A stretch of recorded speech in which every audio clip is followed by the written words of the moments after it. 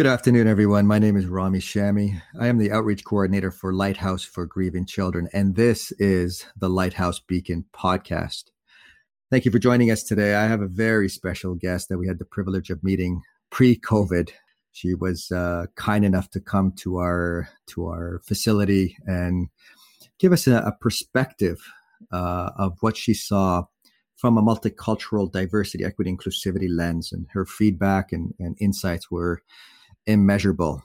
Her name is Margarita Cardona. Can you correct that for me, Margarita? I was going to ask you before I started the podcast how you pronounce your name.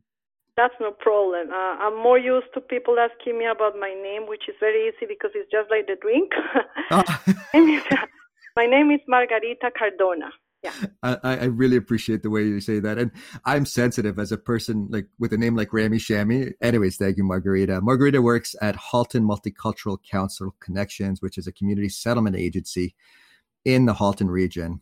And that organization serves to support newcomers to Canada in the community. Currently, she's the coordinator of the community settlement program, but has held different positions in the agency over the past 14 years.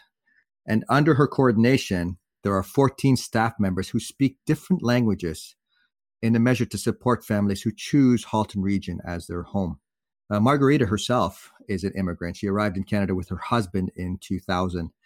In Colombia, where she's originally from, she obtained a degree in psychology, and her graduate project, which is close to my heart, was research that was related to attitudes towards death in people working in the health sector. And that's my bread and butter, in all honesty. Today, Margarita has joined us to speak from the perspective of her experiences with individuals settling in Halton Region, especially with the aspects of immigration and being refugees, as my parents were when they came here 40, 50 years ago.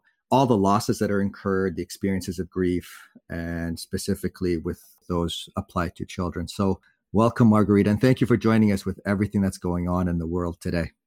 Thank you so much for inviting me, Rami, and for trying to include this perspective in your podcast. Thank you. I think it's an important piece. You know, Southern Ontario is one of the most diverse regions in the world. And as we come here as immigrants, refugees, and settle, there are a great many challenges. Can you give us a little bit of a background or maybe some insights, Margarita, as to what you see, what you've experienced, especially in the nature of your work? So as you said, we have been an agency working with immigrants for the last 43 years. We have 5 offices in the Halton region. We serve clients from Milton, Oakville, Burlington, Georgetown as well. That's our newest location.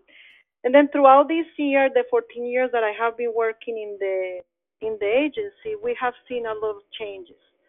So obviously, for anyone who lives right now in the Halton region, it's undeniable that we have more diversity. We have seen different waves of people, different immigrants, people from different backgrounds, cultural backgrounds, coming through the years, where some groups come, then they get a little bit quiet, and then other different cultures come, and that's the day-to-day for us in our experience. So different people come with different needs, and it is related a lot to what the country where they're coming from, but also the way they come to the country. Sometimes people that are not familiar with these immigration topics have different or wrong ideas of how people come to the country, and then they tend to generalize, or they have to sometimes stereotypes, just because of what they see sometimes in the media or what they are hearing, what the buzz of the day is, right? But when we're working there, we do know that there are people that plan to come as immigrants under the different immigration programs that the government has. And there are people that don't plan to come to the country. They just have no other option. Over the last years, we have been more familiar with all the programs the federal government has for protected people, for refugees. And of course, 3 or 4 years ago, we were all talking about the Syrian refugees. But the country has been receiving refugees forever.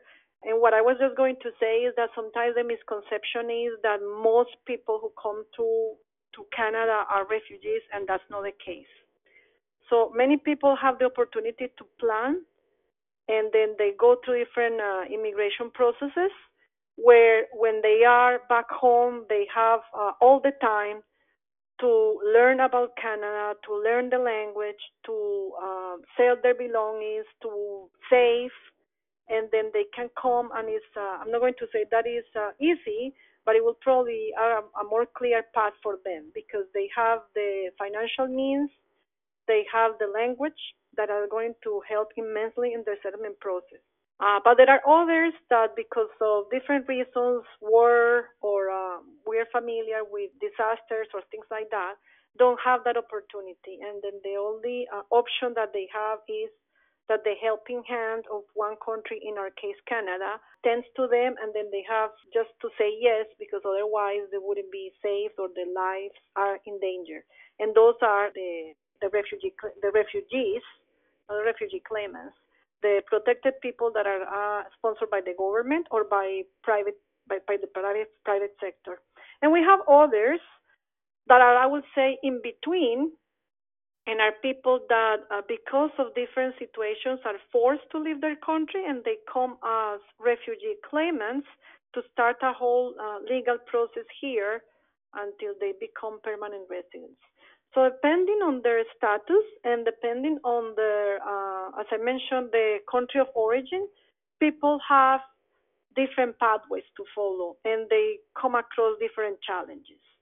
But I can't, I would be lying if I say that the life of an immigrant in our country is easy, because even people that are coming from, I would say, the United States, right, that you would think, okay, piece of cake, not a big deal, they speak the language.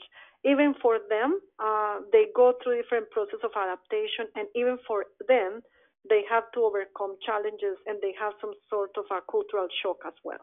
Thank you, Margarita. I very much appreciate so much of your perspectives as they relate even to my upbringing, because my father was a refugee, my mother was an immigrant. They had very different experiences coming to Canada. And in fact, interestingly, you said how you mentioned coming from the States to Canada as an immigrant isn't easy either, because that's how my father, actually, his route was. He came to the US and then came to Canada in that direction. And from what many of my friends are immigrants, and some are even, refugees. Your insights were invaluable. Can you provide us maybe some insights in what you've experienced to what is lost, or the experience of loss that immigrants and refugees experience? I know I speak from my family, and my father relates all the time, all the things that he's lost, all the experiences of loss he has, and the grief he still has to this day, 50, 60 years later. From your perspective and your position, can you tell us a little bit about the losses that these demographics of people experience? Yeah. So in any case, regardless of the way you come to the country as a refugee or as a permanent resident or as somebody who's sponsored because they got married with a Canadian, for example, in any case, we're talking about an experience of loss, regardless, right? So the first thing, of course, that you're going to lose is the contact with your country itself, your family members. You come to the country, and even if you have a spouse here, or even if you have a family member here, you have no network. You have to start from zero, building your own support network. If you are talking about language, even if you are lucky enough to learn or to have learned the language in advance, it's a total different story, right? We all know that language is more than the words. We all know that with language comes a way to see the world, a whole culture around language. And when you cannot express yourself, even if you have the words, but when you cannot put the emotions in place, or when you cannot relate to the humor, for example, to the sense of humor, you are a bit of a loss. The day-to-day practices as well. Things as simple as how do you take care of the garbage, for example. You have to learn again. So when you come, when anybody else come, there is some sort of a stage of they call it a honeymoon, because at the beginning you feel like everything is new, everything could be beautiful, you enjoy the stations, or or things like that, or the season, sorry. But with time, then you sort of settle, and then you figure out what is at loss. So family members, your own upbringing, the folklore, your traditions, your language, even the food. Sometimes, I mean, I think we're very lucky here that because of the diversity, we're seeing more and more opportunities to buy ingredients from different cuisines of the world. But I would say, I mean, I can just speak for myself that if I am craving something that I am not able to do myself because I don't have the cooking skills, yeah, I would probably be able to get it if I take my car or if I take public transportation and go all the way to Toronto, which is not the case for everybody else, right? So even if you find the ingredients here, the taste could be not the same or things like that. So from any perspective that you see it, the immigration journey is an immigration of love. And when you are mentioning your dad, I can totally relate to what you say because the experience of an immigrant, I think, is so unique that we get to the point, even if we are settled in the community, even if you love, like I do love Canada, and I feel Canada, of course, my second home, and I have been living here now more than 20 years. But this is the experience of any immigrant, I would say. You feel at one point that you don't belong here and you don't belong there either. Because even if you go to visit family or you go to have vacations, then of course your country or your home, your overseas home keeps changing and keeps evolving. So when you go back, you figure out that you don't sit there anymore because people are also behaving different and things have changed a little bit. So you enjoy it, but you don't feel quite there. And then the same thing applies here, right? We all love it. We know that Canada does a great job trying to accept us and does a good job, I think, trying to encourage people to accept diversity. But there are points and times when you feel that, yeah, you don't belong. And thinking of folklore and traditions is one of them, right? So sometimes, uh, even after all these many years, if I hear a couple of people that are Canadian talking and then talking not a big deal, but if they're joking and in their jokes they are referring to very specific experiences that they had when they were children or when they were teenagers. I don't know, an artist, a TV drama, something that I can't understand because I don't relate to it. You feel at loss, and that's probably what your dad still mentions. That yeah, you belong here, you may understand the language, you get along with people, but deep, deep into yourself, you know that there's still something missing. And I think that's the experience of any immigrant, right? So we are halfway here, halfway there. And then we have to constantly reconnect with that experience and kind of make peace with that because that's where we are. That is wonderfully said, Margarita. That is wonderfully said because that's how I grew up. I grew up with this, even though I was born and raised here, I grew up feeling from my family, especially my father, that we don't belong here. Not that I don't, but we as a family don't belong here and we don't belong there. Yeah. When we go back there, the sentiment is, well, you're not from here anymore. You are Canadians. And when we come here, there's still a great deal of discrimination, racism, trying to fit in, disconnection from culture, all the things you articulated so eloquently. And you get this sense of, and I love the term that you used, immigration loss or immigrant loss. It's so pertinent because you feel this sense of loss from so many different perspectives, from a grounding, from a sense of community, from a sense of even foods and connection. And you came when you in the year 2000, and when my parents came, there wasn't necessarily the organization such as HMC to help with settlement.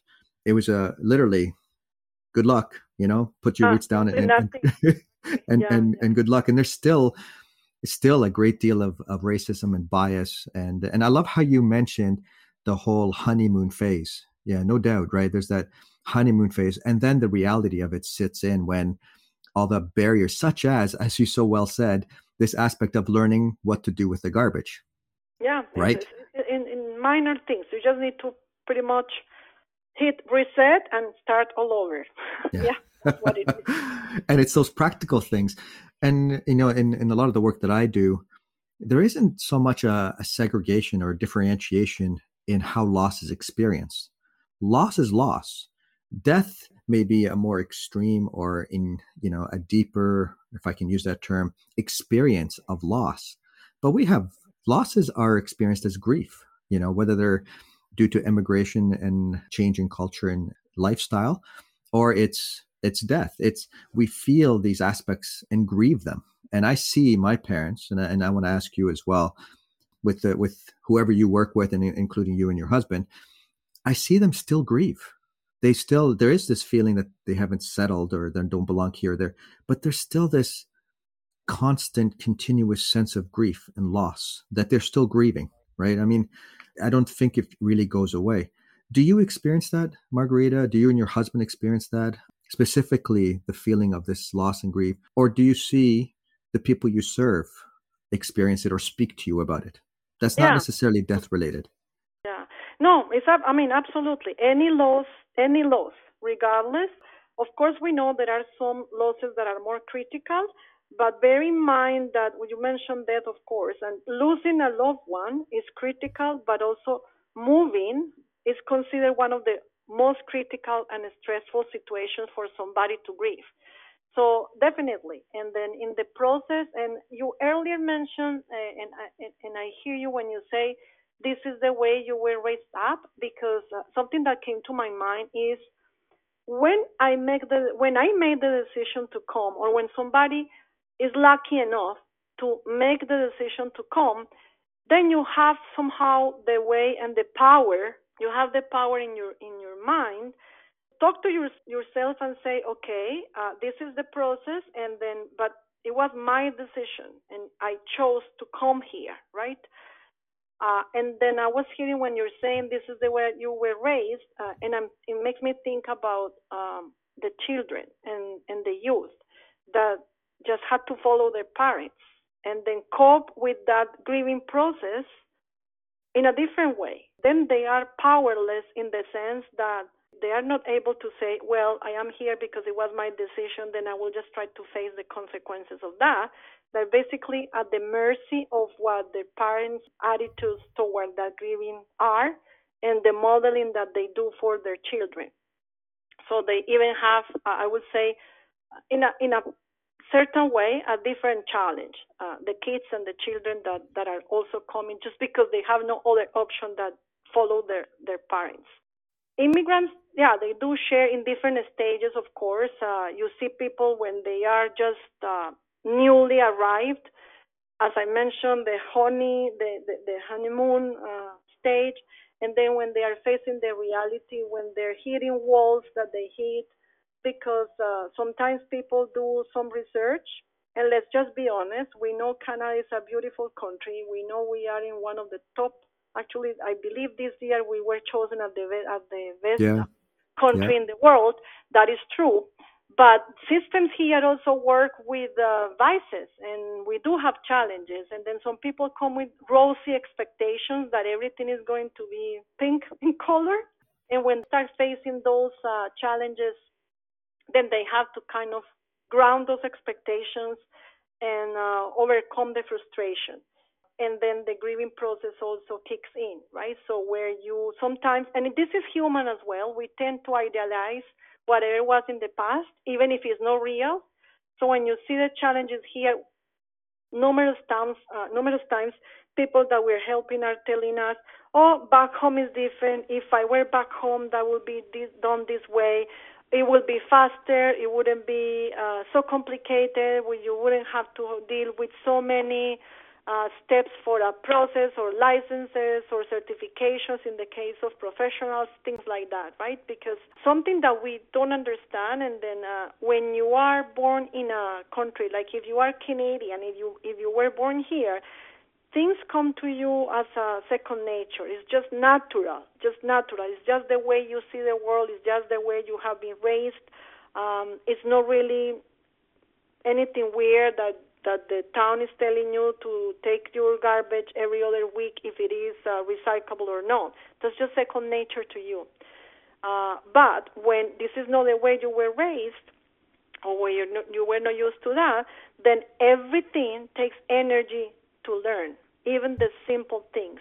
And then with energy comes stress, and that's also part of the process.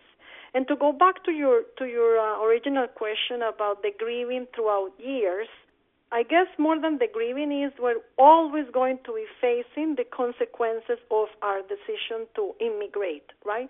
For good or for bad.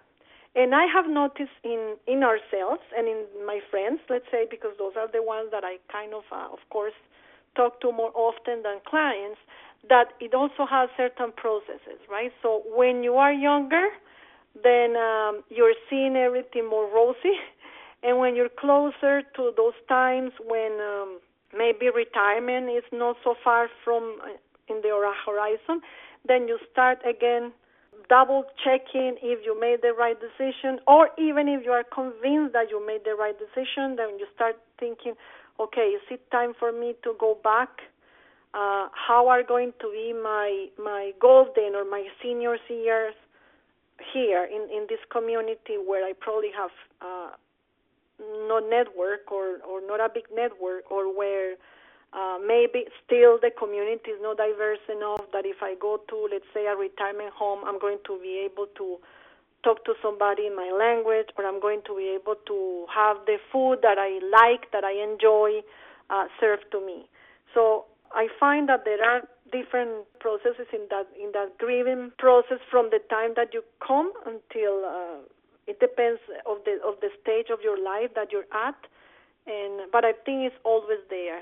But there is always going to be that before and after, or that comparison between what is back home and what is Canada as a second home. And that's what it is. And I think these days, with all the polarization and all the social movements that we see here and there, it's becoming more relevant. That question mark in the life of every single person thinking, should I go back home? How are things going to be in the future, right? With all these movements that we have, the anti-Black, the anti-Asian, the Islamophobia, all of that is popping up here and there, which is, of course, no good. I think every person then is thinking again, did I make the right decision, or is it time for me to go back? Thank you so much, Margarita, for those insights, because it brings to my mind, it starts to percolate in my mind a question then.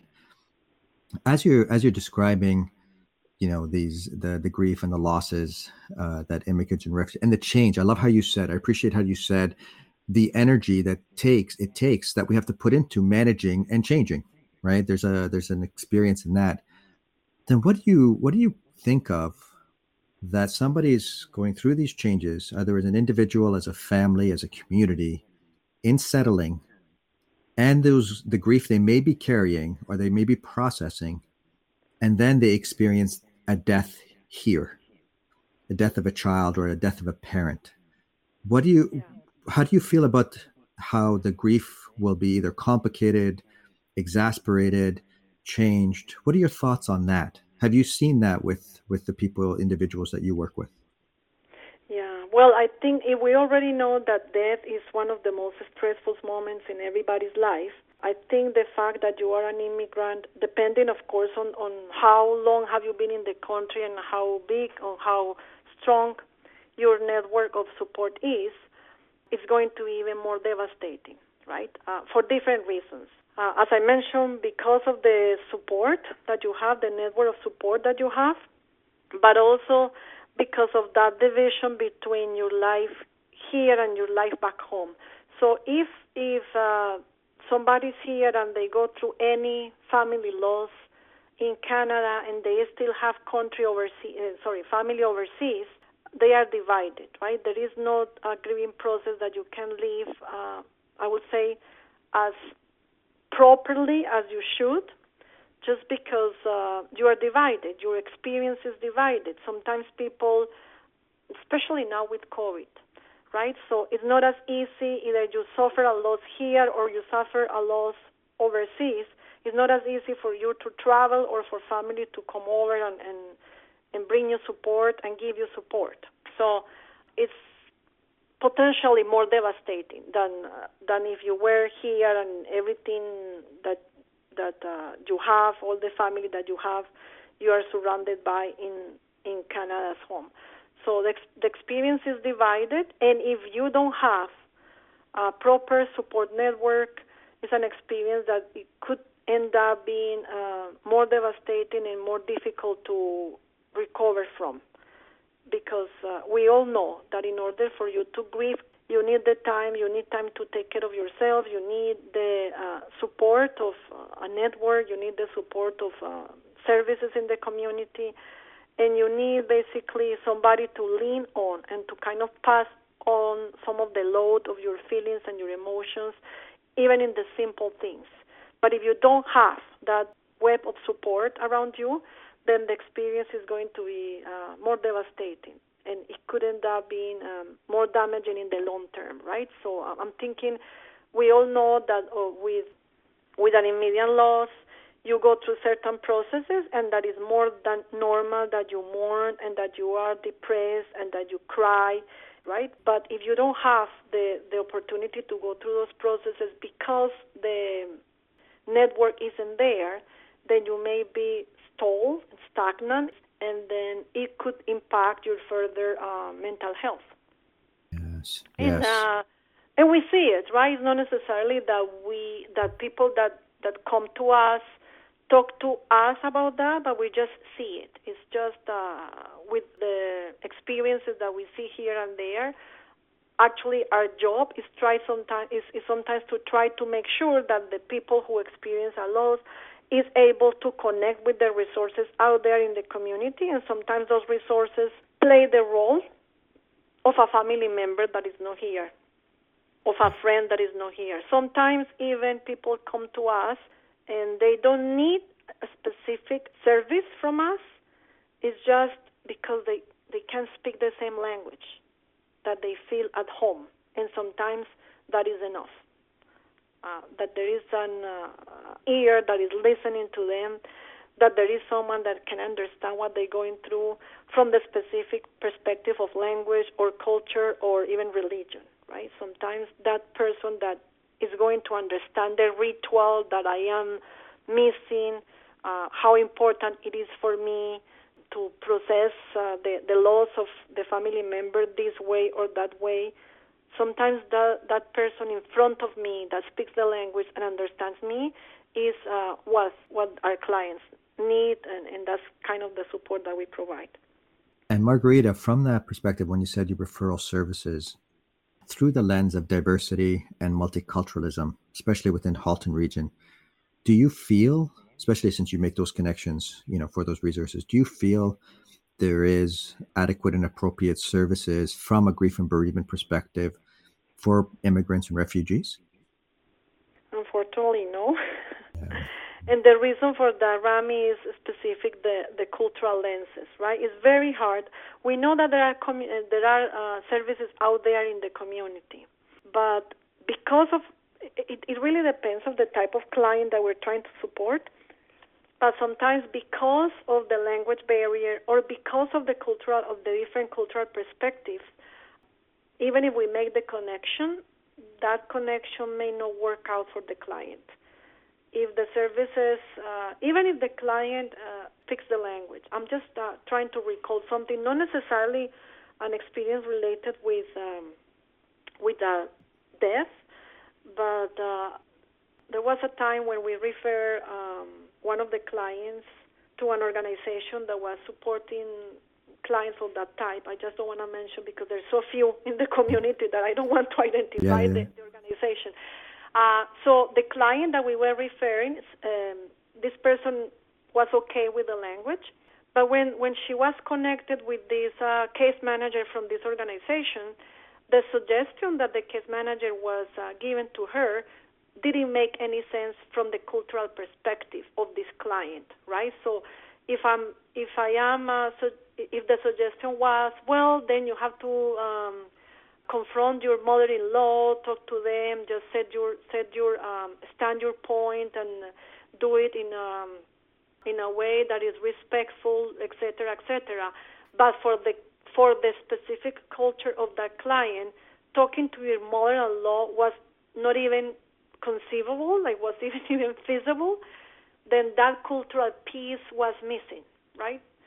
And sometimes that is what happens with all sorts of services, not necessarily with grieving services, is that they are not culturally sensitive enough. Either because and I don't blame the services. I think it takes time for a community to react to the reality of the demographic change. I'm positive that change is coming our way. I'm positive things are changing, but probably too slow, right? So I guess over the last 10 years, if you live in Halton, you have seen, there is no way you have not seen the change in demographics. So I guess very slowly, the community will continue changing in the type of services that are offered, in the sense of hiring more diverse staff that are able to connect with those clients coming from different cultures, or incorporating practices or guidelines that are going to consider the different practices that different cultures have and make possible that those practices or those rituals or practices are acknowledged within the guidelines of the services that are provided, right? So I'm positive that things are going to change or are changing, but maybe the pace is not there yet. Maybe we need to kind of speed up a little bit. Margarita, I completely agree with you. Is that it is happening very slow. And I mean, a pandemic, COVID-19 hasn't helped. There's been a lot of attention on Black lives, Indigenous lives matter, anti-Asian racism, people of color, immigrants, refugees, and the movement towards a more accepting or tolerance-based society is happening very slowly. From your perspective, as we bring this session to somewhat of a close, when it specifically applies to children and their experience of grief, of parents who are immigrants or refugees, or the children themselves are also immigrants and refugees, can you comment on what they may struggle with, what their perspective is, and then if there's this intergenerational piece you might have seen as well that affects children and youth who may be grieving? Yeah.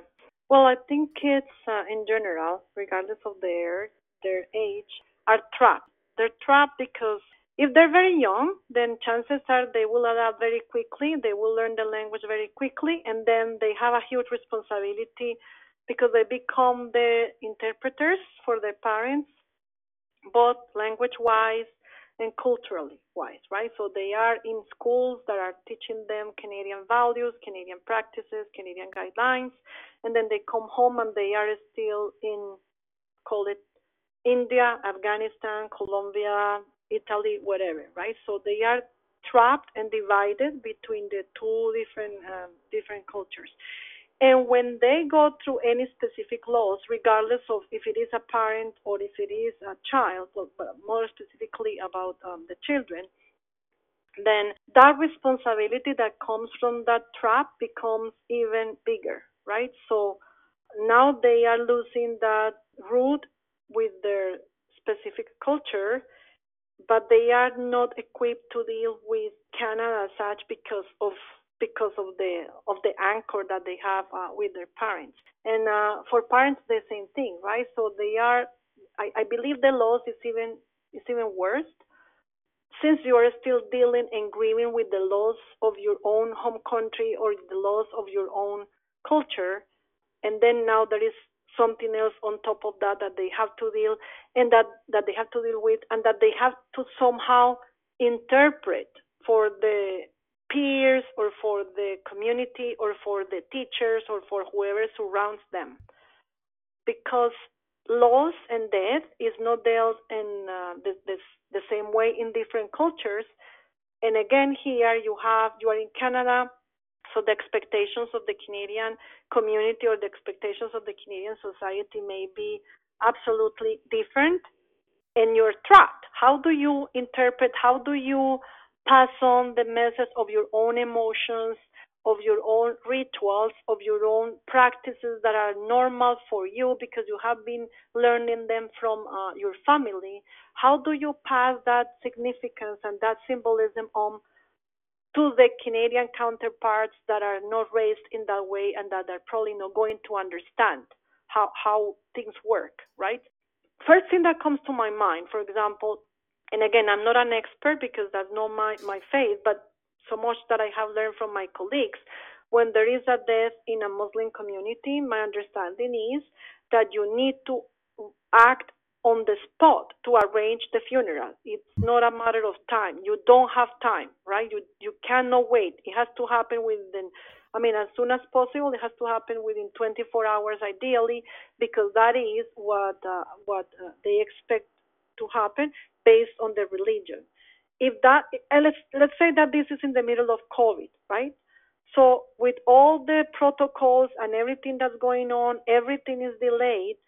How do you interpret your cultural expectation? How do you make peace with that cultural expectation when you are not allowed, for whatever reason, to fulfill those wishes, or when the protocols or the guidelines or everything that you have to do is so difficult that you cannot arrange for a funeral according to your expectation? How do you pass that frustration on in a way that a Canadian counterpart is able to understand and is able to be empathic with, right? When it's difficult to understand from their perspective, how come if funerals here are arranged a week after or 2 weeks after, right? And what's wrong with that? Like, not a big deal. You just wait. So I just feel that when you lose that cultural piece, that language piece that you carry with you when you are an immigrant, is going to be exacerbated, and then it will be more difficult for people that, even that people that want to help you, if they are not sensitive and they are not culturally sensitive, or if they don't understand those expectations or those practices that are part of your own mourning process and that are necessary, so you feel that you are doing it okay for the person that you lost, right? And that happens regardless, right? Even within the same, and this is my personal experience in the sense that I have witnessed this for somebody that I know that is my same religion but from a different country. So it wasn't so much the religion, it's the different practices, and then for me trying to understand why is this person so eager to get this or that. Well, because there is significance behind it, right? There is symbolism behind it. There is the sense that you have to fulfill that as part of the ritual that is going to help you in your grieving process. So I just believe that when you are an immigrant, again, that's one of the challenges. And those are the challenges that different organizations will probably have to learn and then be more equipped to deal with when offering services to communities in general, regardless of where they're coming from. So well said, Margarita. I can very much relate, and I couldn't agree more with you that I feel a lot of the, lack of better word, shortcomings of social service organizations is the lack of awareness of what immigrants may experience or refugees may experience of loss, exasperated by loss, excited and exasperated by loss. The losses as a result of immigration, the losses of roots and not belonging here or there.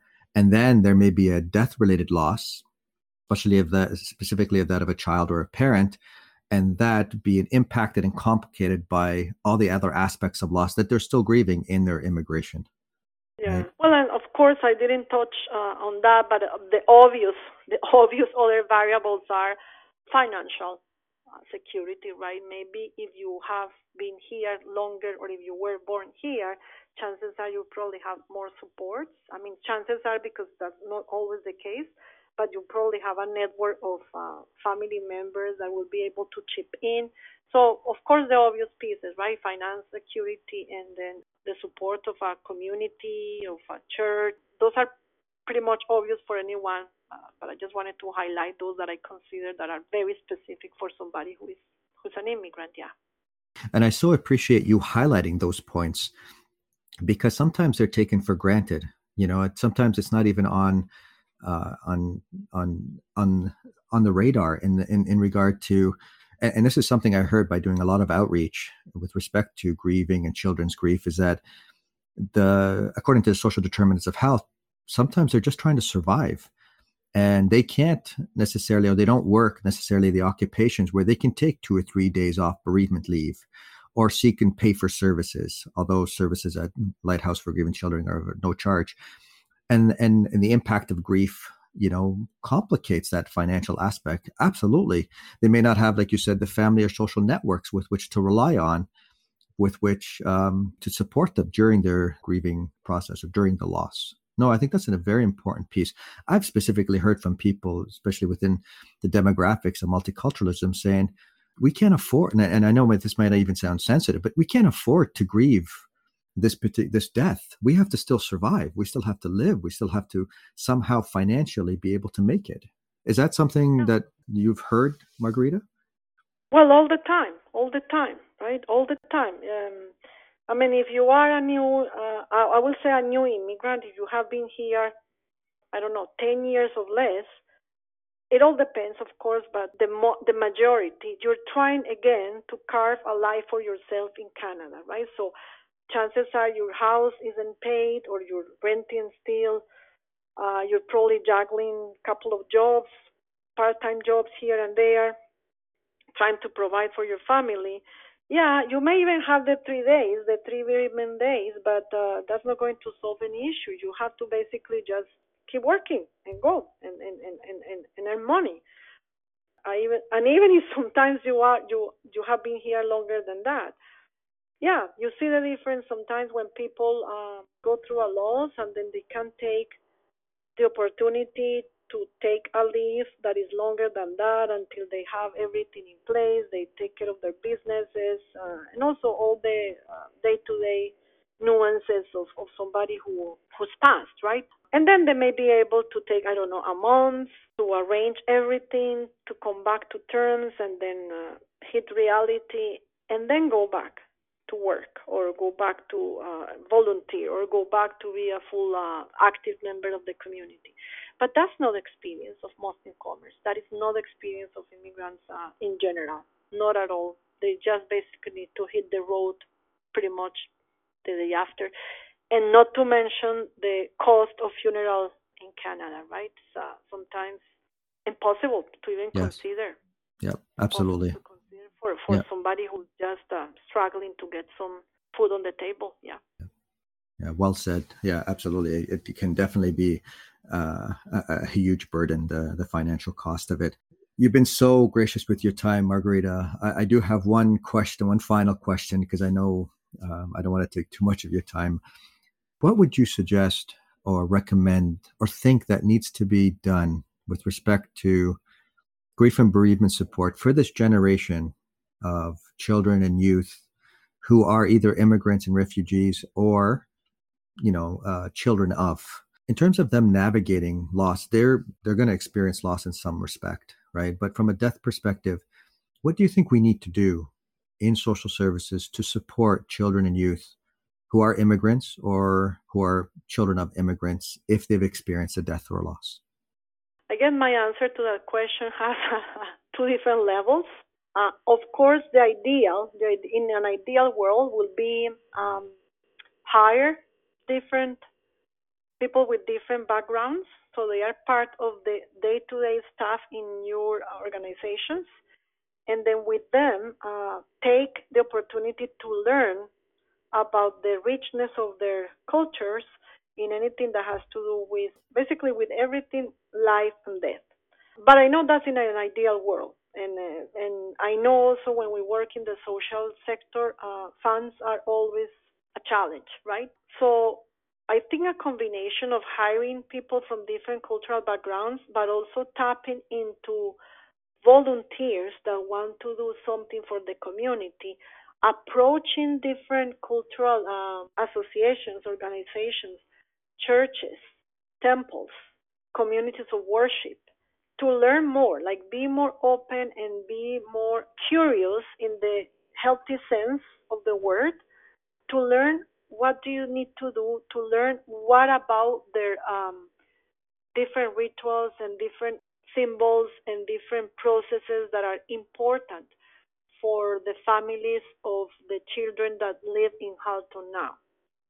So if you go to a mosque, if you go to a Hindu temple, if you go to an Orthodox church, if you go to the Gurdwara, and then you open up and you reach out for people that are eager to support you.